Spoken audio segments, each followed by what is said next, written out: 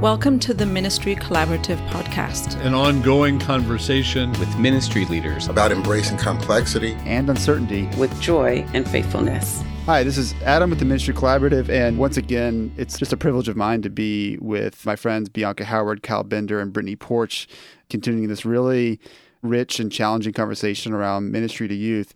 We're excited to share with our listeners that Bianca, Brittany, and Kyle will be co-facilitating a cohort focused on youth and families starting in just a few months, and anyone interested should reach out to our staff. One thing we touched on in our last conversation together that I really want to explore more is just the ministry systems we inhabit and their ability to learn from youth ministry, to adapt as necessary, and to also just name the inability in some systems to do that. So I think for our listeners, what would be really helpful is to say, as you talk to your youth ministry colleagues around the country, what keeps coming up that you wish churches understood about youth ministry? I would say that it's beyond red Kool-Aid and hot dogs and pizza. Yes, we can have food. Yes. But for those that are churches that don't have a lot of resources or don't really understand youth ministry, there's a lot of small churches that don't really have the resources or understand it. There's got to be more beyond the little typical gatherings. I talked about the basics before, and I think those basics work.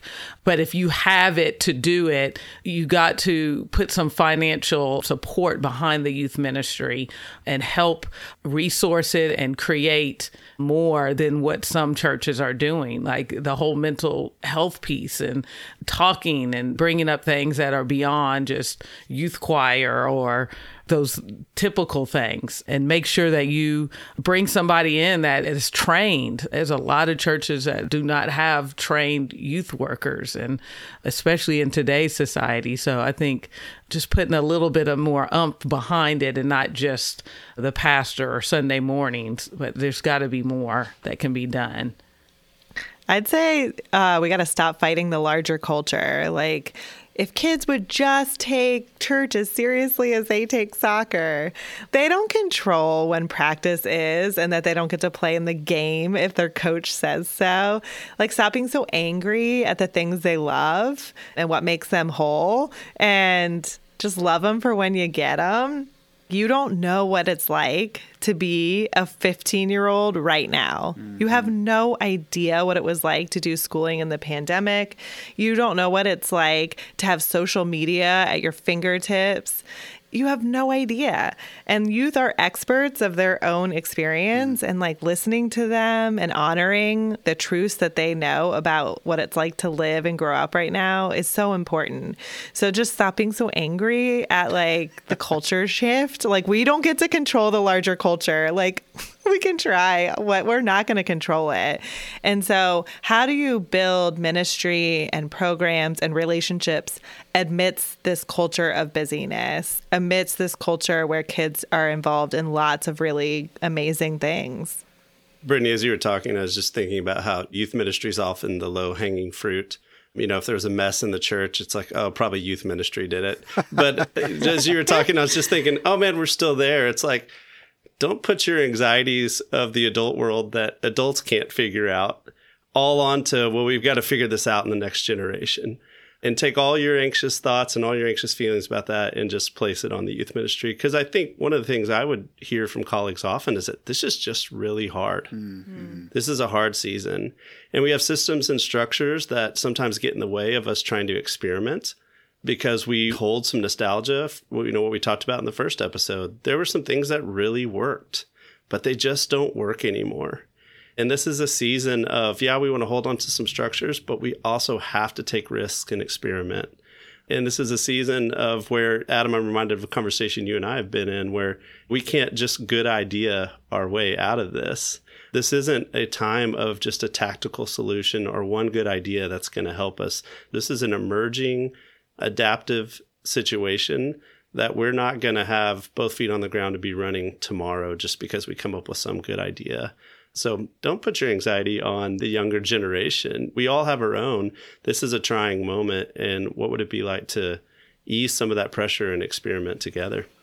Well, and I think connecting both what you and Bianca say, Kyle, is that we have this budget line item at my church that's called New Initiatives. It's $2,000. It's been there for 10 years and it never gets like transformed into like whatever we end up using it for. It's just always this creative play budget. And I love that idea that like we need to have some money to experiment and play with. We need pastors to be unabashedly supportive of this and on our team as we like try to do new things.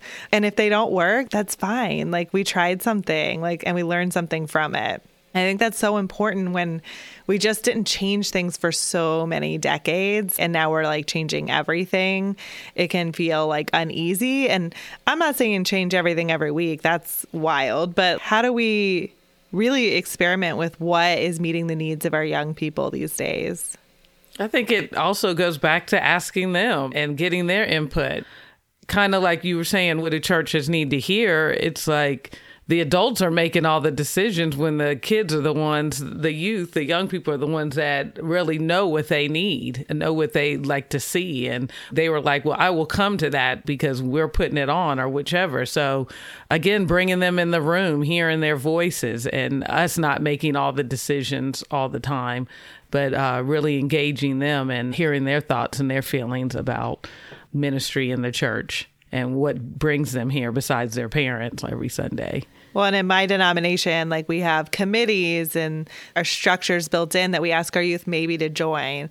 That may not fit their world. Mm-hmm. So like, how do you maybe have a committee that fully functions via text or forget committee, come up with a better word like team or leadership opportunity? Like, how do we get their input in ways that actually work for them versus in the structures we already hold? Yeah, Brittany, you took the words right out of my mouth. I was just about to say the same thing, that one of the missteps we've made in listening to youth is that we have this assumption that, Kyle, to your point about good idea our way into the future, is that we want to ask them, what do you think we should do? Or do you want to be on this committee?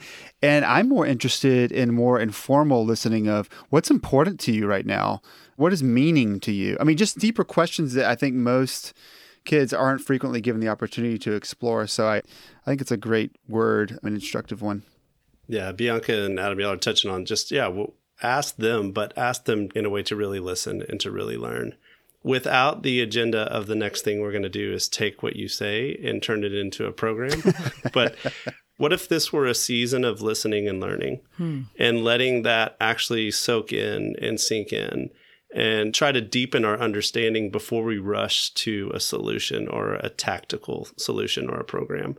I'm just reminded the importance of really, really listening and learning and letting it linger for a minute before we rush to a solution. Well, I think so many of my youth ministry colleagues too are like, but it's my job. I work X amount of hours a week and I have to have like product and output.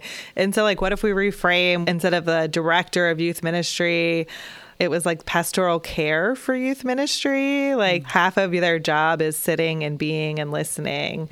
And that be good enough instead of numbers and hours and big fancy posters. I came from a context of a really successful youth ministry, and making change was always really hard because it had such a great history of success in numbers. And so sometimes those things are still in our minds. But the pandemic was a great disruption in the way that you couldn't do that anymore. And one of the mantras that came to us during that time was like, I'm sure we're stealing this from someone, but do for one what you wish you could do for many. Mm-hmm. And this does feel like a season where we can even be a little more biased to really particular things like mental health and other things. Use this as a season to do for one what you wish you could do for a lot. And don't be afraid to be biased towards the real issues that we're seeing right now.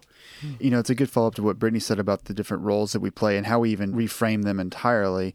I wonder, along with that, what is the role of others in the church with this? You know, we talked about in our first episode the things that stick, the things that are sustainable. And I think about my own experience and how incredibly valuable it was to have other adult volunteers essentially mentor me through a couple of years of youth group.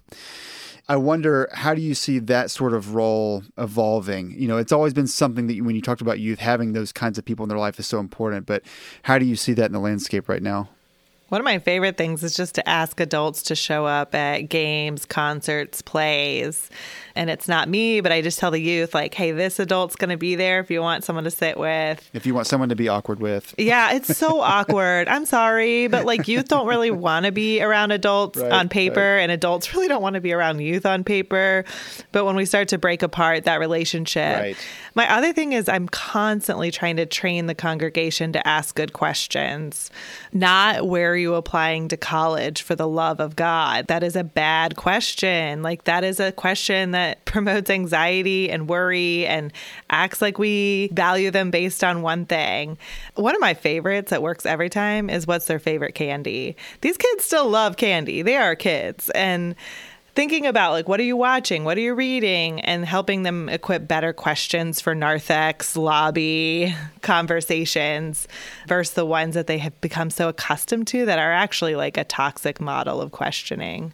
I would go back to the intergenerational piece that you're bringing up that is extremely needed. There's a lot of families or parents who no longer have kids in their home that can integrate into the youth ministry and really help out. They may be a couple generations beyond them, but I think integrating them into it besides just every now and then and not just making it other, like, oh, the youth are over there or they do their own thing, but really integrating that piece. Our VBS is everybody. We have adult classes all the way up to nursery. It's a family thing. And the teachers could be 60-year-olds teaching, the 12th graders. But that's bringing that intergenerational piece in and being intentional about it. And I like kind of what Brittany was saying, reframing questions. It's not just about what's your future look like, asking those hard questions that most 16-year-olds don't have any idea yet, but just like getting to know them, just spending time with them, and back to that relational piece is needed, and not just, oh, the youth are over there, we don't need to do anything with them, but you got to integrate it within the congregation. Well, I'm thinking about the model question too, Bianca, the model was to get youth advisors forever, amen, and they have to commit to 30 Sundays a year or whatever. Well, what if you just know someone in the church who loves to cook meals? Maybe that's like their one-off experience of connecting with the youth group once a year. So you're going to have different tiers of like ways you can do it. You're going to have your adults who build like these deep, long-lasting relationships, but also invitations in the church for the youth and the other adults to connect in smaller ways. Absolutely. I think a lot of times we go to parents, and if we're talking about what the church needs to know or the senior leadership, it doesn't always have to be the parents that can be a support to the youth. It can be, those empty nesters or a single person or anything. And we know as parents, we're the ones trying to get them to do things. We're tired as well. So using different forms, different people to do different things, from the smallest to the largest task. So exactly, Brittany. Yeah, and a quote I always come back to, actually from Orange, where Bianca is at, is, the greatest asset your church has to helping young people know God is not your programs, your facilities, your youth pastor, it's people who actually know God. That's the greatest asset we have, right? And so in some ways, let's make this simple. Let's just connect people together who know God to do things we care about, things that actually matter, things that are just fun. And let's see how God shows up in the midst of that. There's this one 80-something-year-old in my church who I go to her to like my barometer of, is the world falling apart? I'm like, Betty Lou, are you okay? Like, how are we doing? And like, she comforts me so much when she's seen so much of the world and is able to put things in a perspective for me. And so like, I'm constantly trying to give our young people that too. Were there people who lived during a war where they felt it was not a good idea to have kids, where our kids are asking these same questions with the climate crisis? How do we help them share story and connect? And sometimes in just the mundane, like, yeah, I don't know much about God, but I still keep showing up here every week. I have no large crisis in my life that led me here, but I'm just an ordinary person trying to figure out faith, life, and love. Yeah, and it seems like a common thread through all of this, too, is what you just said, Brittany, and that is learning how to get proximate to the mundane, ordinary parts of kids' lives. That doesn't have an agenda, that doesn't have an invitation attached, that has to do with belonging to one another and intergenerationally too. I will say too, as someone who attends a congregation in this season of life as a layperson with my family and with 3 young children, one of the things we look at is, I have 3 young girls. And so we look at, wow, there's some really wonderfully mature, older women in this church that we could have in our girls' lives. And so I'll just say from the perspective of a layperson, I think things like that are really important. And I'm really encouraged to hear the way you all describe it. I've really enjoyed this series of conversations with you all. And just a reminder to folks that for those who would like to continue in these conversations, we're thrilled that the 3 of you will be co-leading a cohort together that will start later this year. And people are welcome to email me or any of our staff about it. And as we wrap up the series of conversations, I would love to know, what is your message for your clergy colleagues, not just in youth ministry, but in senior staff and in other contexts across the country? I think we'll address this in our cohort too, but youth ministry is really hard right now. We have a huge set of challenges ahead of us, trying to figure out the best way to be in kids' lives. So join our cohort to dream, create, and basically support one another too.